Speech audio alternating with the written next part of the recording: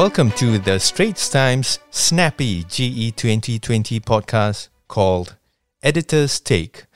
The Editor-in-Chief of Singapore Press Holdings English, Malay and Tamil Media Group and editor of the Straits Times, Mr. Warren Fernandez, shares what the top news of the day will be and why it matters.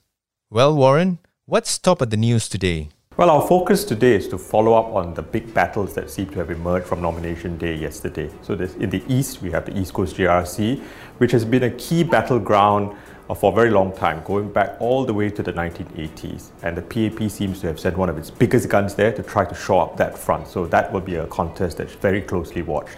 Then on the West Coast, you have Dr. Tan Cheng Bock emerging back in politics and fielding a very big slate from the opposition, the largest opposition slate. So that's going to be a very interesting contest which everybody will be watching.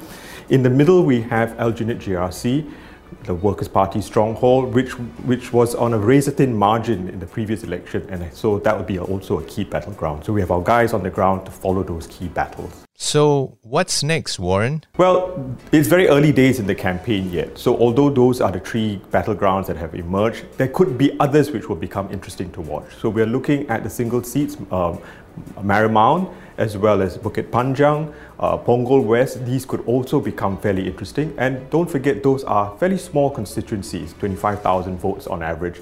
And in those cases, the margins are fairly close. So if you get a swing of about 15-20%, which, if 4,000 or 5,000 people changing their minds, the seats could change hands. So those will be interesting contests to watch as well. Tell us, Warren, why does it matter? Well, we're already starting to see the first lines of contest between the key parties. So for the PAP, they are saying this is an election about the future. We're in a deep, deep crisis. So the choice is really about who do you think will help us get out of this deep crisis? And that's what they want to focus their minds on.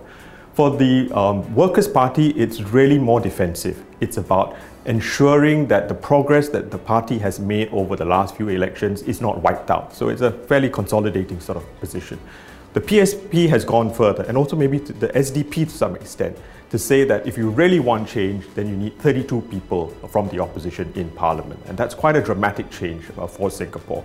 So which of these voters will buy into, we will see over the next few days and on July 10th. So that's why it matters. Well, that's it for this quick general election catch-up. We hope you found Editor's Take useful.